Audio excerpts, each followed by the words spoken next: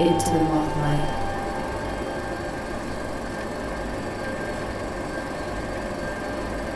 Into the moth light. Hello and welcome to Into the Mothlight, a podcast dedicated to artists' moving image, experimental film and festivals, and installation art. Anyone listening in the UK who has an interest in the moving image will probably already be aware of Lux and what it does. However, in way of an introduction to this episode of Into the Mothlight and introducing our guest this time, a short recap. Lux was originally established in London in 2002 to build on the work of its predecessor organisations, that being the London Filmmakers Cooperative, London Video Arts and the Lux Centre. All of this is going back as far as the 1960s. Lux Scotland was established in 2014 as an agency dedicated to supporting and promoting artists working with the moving image in Scotland. From their office in Glasgow, they run public exhibition and touring projects, learning and professional development for artists and arts professionals, distribution, commissioning and production support, research and sector advocacy. Lux director Nicole is also an experienced curator and writer. She has worked at the First Site in Colchester on the first Lux and ICA biennial of moving images in 2012 and was a member of the curatorial team at the Institute of Contemporary Arts in London and the San Francisco Museum of Modern Art. In a slightly echoey meeting room at the Glasgow Centre for Contemporary Art where Lux are based, I started our interview, as we normally do, by asking Nicole when she first became interested in the moving image as we understand it. Into the moth light. Well, maybe I can start actually from the very beginning because my background isn't in moving image or even in art. I started off as a neurobiologist. That was what my first degree was in. But I suppose at that time, when you're young and you're put under pressure to choose a path in life, you don't necessarily know all the avenues that are open to you. And so you just sort of, try to go based on intuition. But unfortunately at that time, I had been very interested in sort of art and art history more generally, but I knew I didn't want to be an art historian, so I didn't pursue art history. And so then I scratched that off my list and just went down the list of degrees and said, neurobiology. But how the brain works sounds absolutely fascinating. I'd like to know more about that. So that's what I studied, but it very quickly became clear that I wasn't quite cut out to be a neuroscientist. So I ended up completing a minor degree in art history. And in my last year at university, I applied it was a bit of a long shot, but I applied for this curatorial placement fellowship at the San Francisco Museum of Modern Art. And I got it. And that was really the first time I came to understand what a curator was and how a museum worked and the different roles that you could sort of play within that ecology. And then, it wasn't until after I moved to London that I sort of found myself gravitating towards moving image work. At first, I sort of set out just interning at different commercial galleries, doing what I could, just trying to get my foot in the door, and eventually was accepted onto the curating master's program at the Royal College of Art. That's when I really, my eyes really opened to the possibilities of moving image. But again, I never really considered myself a moving image person. And then I went on to work just as an exhibitions curator for many years, and became quite interested in writing as well. And then I think at some point when I was trying to decide which exhibition I was going to review next, I looked back and sort of took stock of what I'd done previously, and I noticed, wow, actually almost everything that I've done, everything that I've written has involved moving image work in one capacity or another, and usually in quite a substantial way. And that's when I realized, okay, actually there's probably something there. And then I was fortunate enough, I was working for the ICA at that time. At some point, the ICA and Lux decided to collaborate on a biennial of moving image. It was going to be the first one ever in London, and I had my foot in the door at the ICA already. I applied for the role and I got it. So I worked a lot on that first moving image project with Lux, and it's been a relationship with Lux that's never stopped. If we can take a little step back to your early days as a curator, can you remember some of the artists that you were maybe working with at that stage of your career, and how you started to find your voice as a curator? For my degree show at the Royal College, I worked on a sort of major moving image installation with the Dutch artist Wendelin van Oldenburg. Yeah, I mean, she was a real inspiration to work with, and thinking back now, it's quite amazing that she agreed to work with us at Students, because she was already established to a certain extent at that time, and quite soon after that went on to do the Dutch Pavilion in Venice. From the outset, a lot of what interested me about moving image work is the way you have the confluence of all these different types of language. So on the one hand, you have the image with this sort of the visual language, the language of the camera, that sort of cinematic grammar. And then on the other hand, you have sound and linguistics, and then you have all the ways that sound and image can either work together and complement each other, or work against each other, or to create these points of friction or tension and slippages. And I think that's so incredibly fascinating. So certainly Wendelin's work, you could think about it along those lines. But in those early days, I was also very interested in the work of people like Liz Rhodes, who were really sort of playing with language and the relationship between image and sound. And then later on, when I worked at First Sight, we had this very sort of large exhibition space. And I'm also really interested in the way moving image can be presented spatially, and the way it can really sort of hold space. So I worked with people like Melvin Motti, who's another Dutch artist, also from Rotterdam, like Wendelin.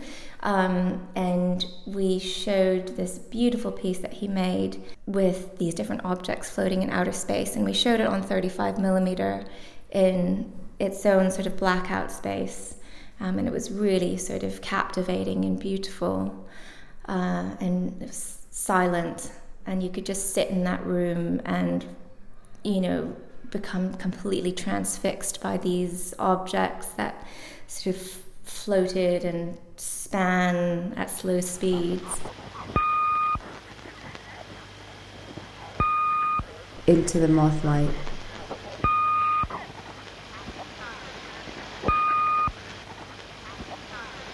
Into the moth light. How do you go about building up a relationship with an artist to make sure that you collectively do build something beautiful that people can immerse themselves in? I have this philosophy that when you work with an artist, you're not just... So say, for instance, if you're curating an exhibition or curating a screening, you're not just extracting their work, presenting it, and then that's it. I'm a very sort of firm believer that you use that as the basis to build up a longer standing relationship with the artist. I like to think that I've still some of those artists that I worked with in the early days, I still maintain contact with and still like to know what they get up to. And if I'm lucky enough to be able to visit their countries, I'll try and go and do a studio visit with them. And certainly also in the way that we're thinking about building the Lux Scotland collection here, it was never going to be a case where we would say we want this work for the collection but not that one. It was more about saying we're going to invest in your practice and we're going to represent your body of work, your entire body of work. that was one of the things that I found quite difficult about the exhibition making context, because often you'll work on these big group shows, and when I was making exhibitions, sometimes we'd be showing 40 some odd artists in an exhibition, and it doesn't leave much capacity for you to nurture those relationships as carefully as you might be able to working in the role that I'm working in now. So I really sort of cherish that, and just being able to take the time to not only talk to people about what they're working on and what they're making, but also like what they'd like to see and what opportunities they'd like to see happen. And that's also a big part of the way that our program's informed, is just through these conversations. There are opportunities for artists to show moving image works in Scotland. A lot of people are making their own opportunities. But what's your advice to moving image artists who would like to be on the radar of curators like yourself, for example? Well, I think one of the best ways, and probably a lot of people say this, is to submit your work to festivals. I know a lot of festivals get hundreds or even thousands of submissions, but each one does get viewed by a panel of people, and regardless of whether they get selected or not, it means that people have seen the work. And things get chosen for festivals for different reasons, whether they fit thematically or whether they work well within a program they're trying to build. Sometimes fantastic work doesn't get selected, not because it's not good, but because it doesn't fit within some other sort of criteria that you wouldn't know about otherwise. For me, actually, when I first moved up to Scotland, that was one of the most productive ways for me to get a good sort of barometer of what people were making here now. I was fortunate enough to be invited to take part on a number of different selection panels or juries, and it was through that actually that a lot of my research was conducted, strangely enough, by doing that work. I mean, I'd also say that having a good website can be really helpful, because often if you're trying to look up work and find out a little bit more about an artist's practice, to have a sort of well-structured and clear website with clear descriptions of work and some good images can really, really help the research process.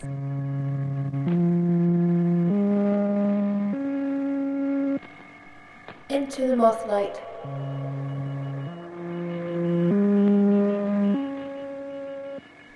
Into the Mothlight podcast.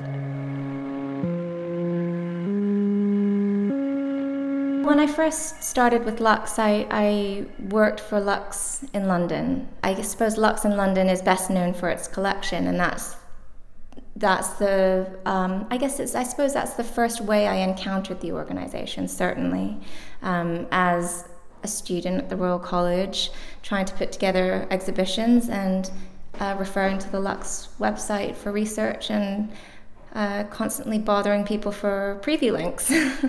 But yeah, I mean, I suppose one thing that's kept me at Lux, certainly, is its ethos. And that is something that, without a doubt, goes back to its roots as a sort of artist-led co-op. And I think it still really sort of holds fast to those principles of open and democratic working processes. It's a very supportive working environment. It aspires, but maybe doesn't always achieve this, but tries to be as sort of horizontal and open and generous as possible, and to also kind of let as many voices in as it can.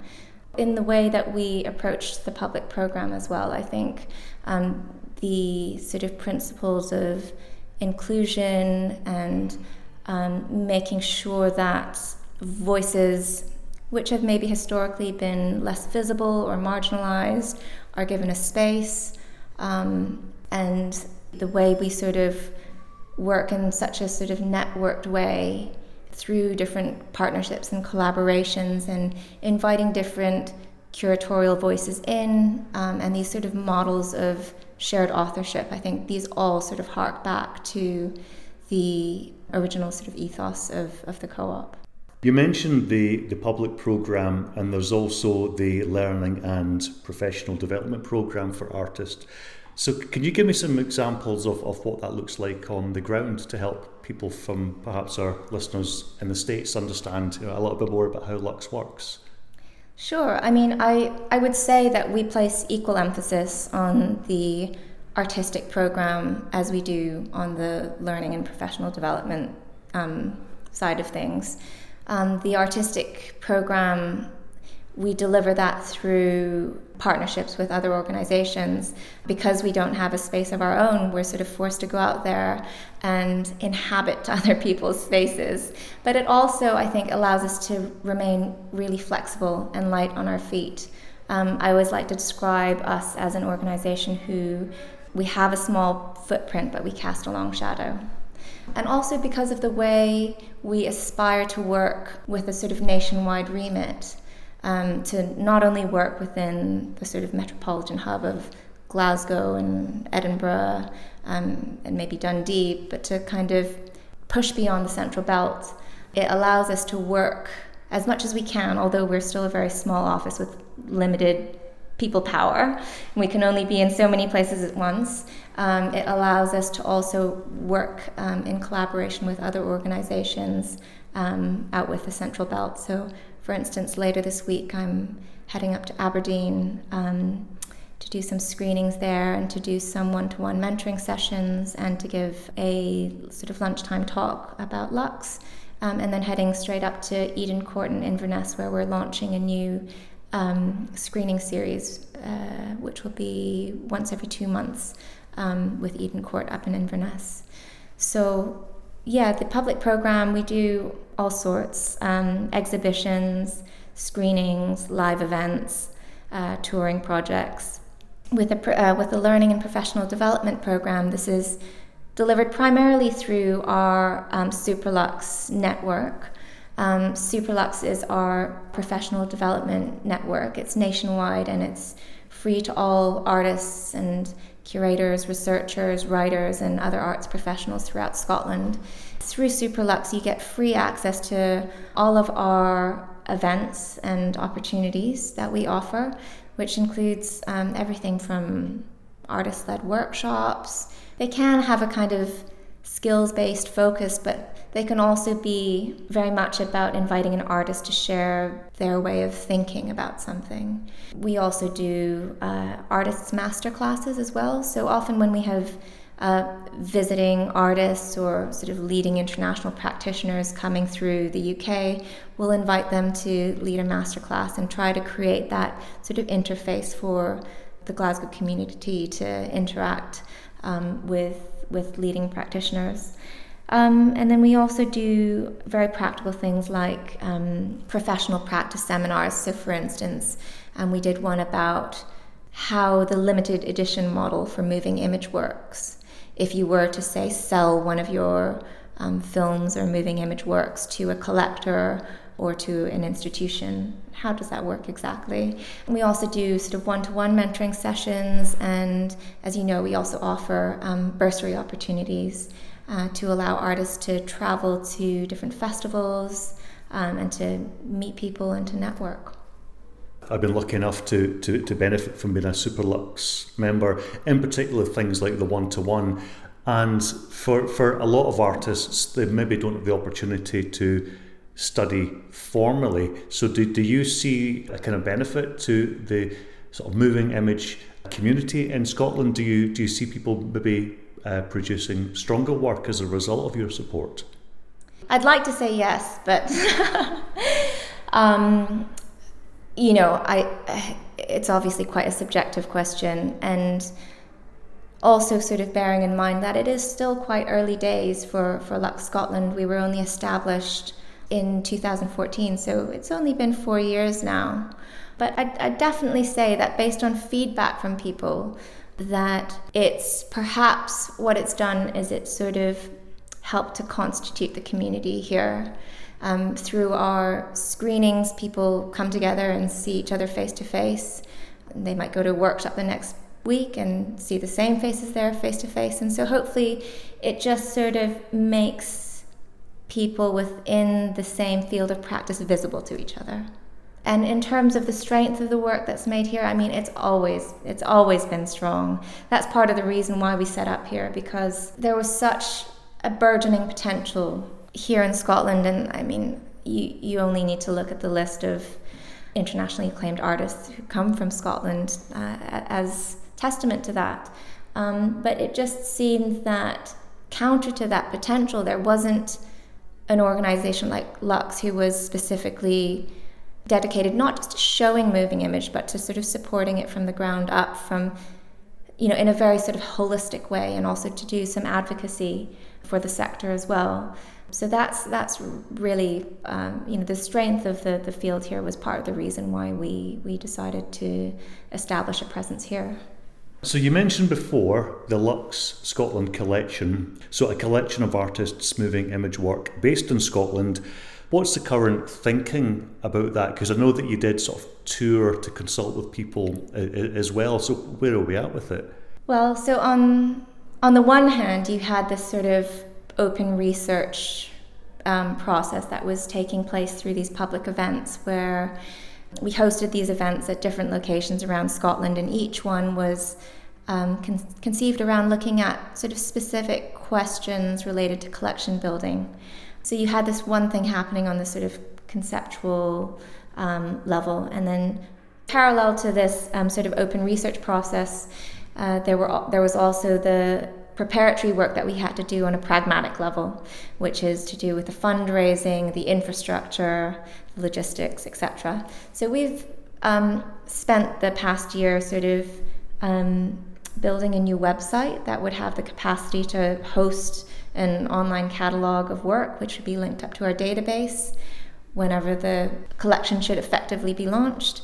And all that sort of background work. We've done a lot of consultation with our colleagues who have obviously kind of 50 plus years of experience in distribution, so that our team here is sort of up to speed with the way things are done down in London, and so we can learn from sort of best practice and their experience. And so that leaves us with now the fundraising. We did put in a bid to secure the next 3 years of funding, but unfortunately we weren't successful with that application. So we still remain now on a sort of year-to-year cycle. We're trying to find a way to see if it would be possible to launch a collection, with the current state of our funding, but it does put certain limitations on it because of the impossibility of planning long term, and to also make those longer term commitments to artists in terms of taking on responsibility for representing their work.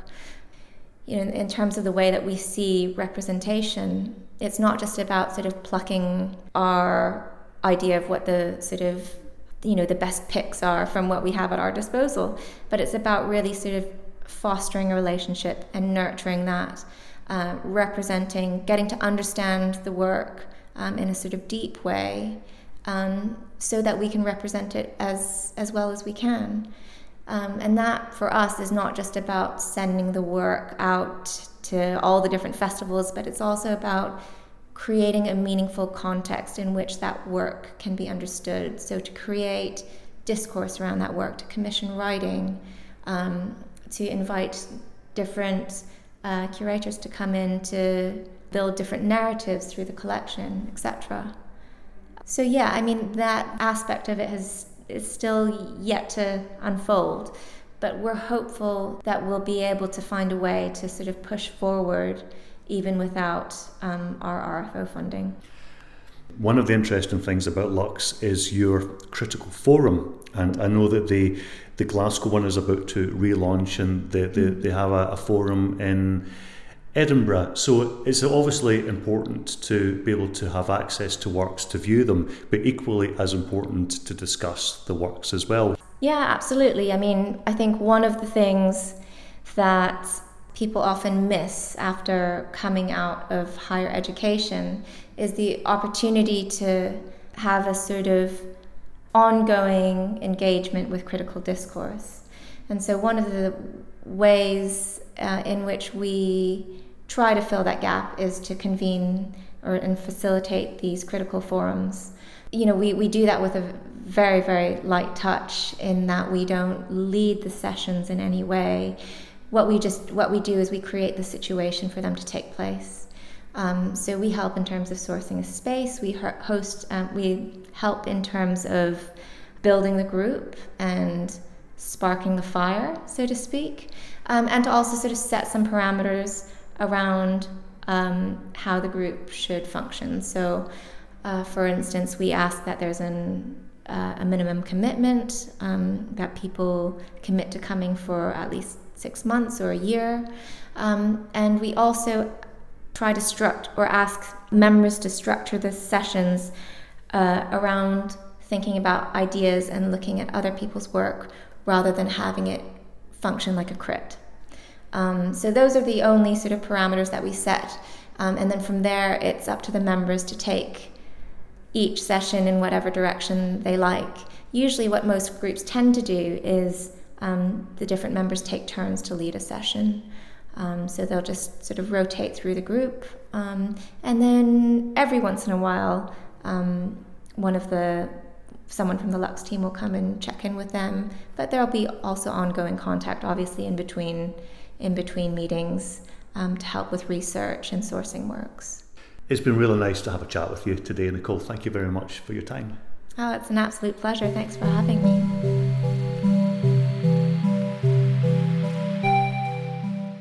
Into the Mothlight is a Charles S. Bravo production. You can follow us on Twitter at the Mothlight Pod, email your questions and comments to mothlightpodcast@gmail.com, or find us on Facebook at Mothlight Podcast.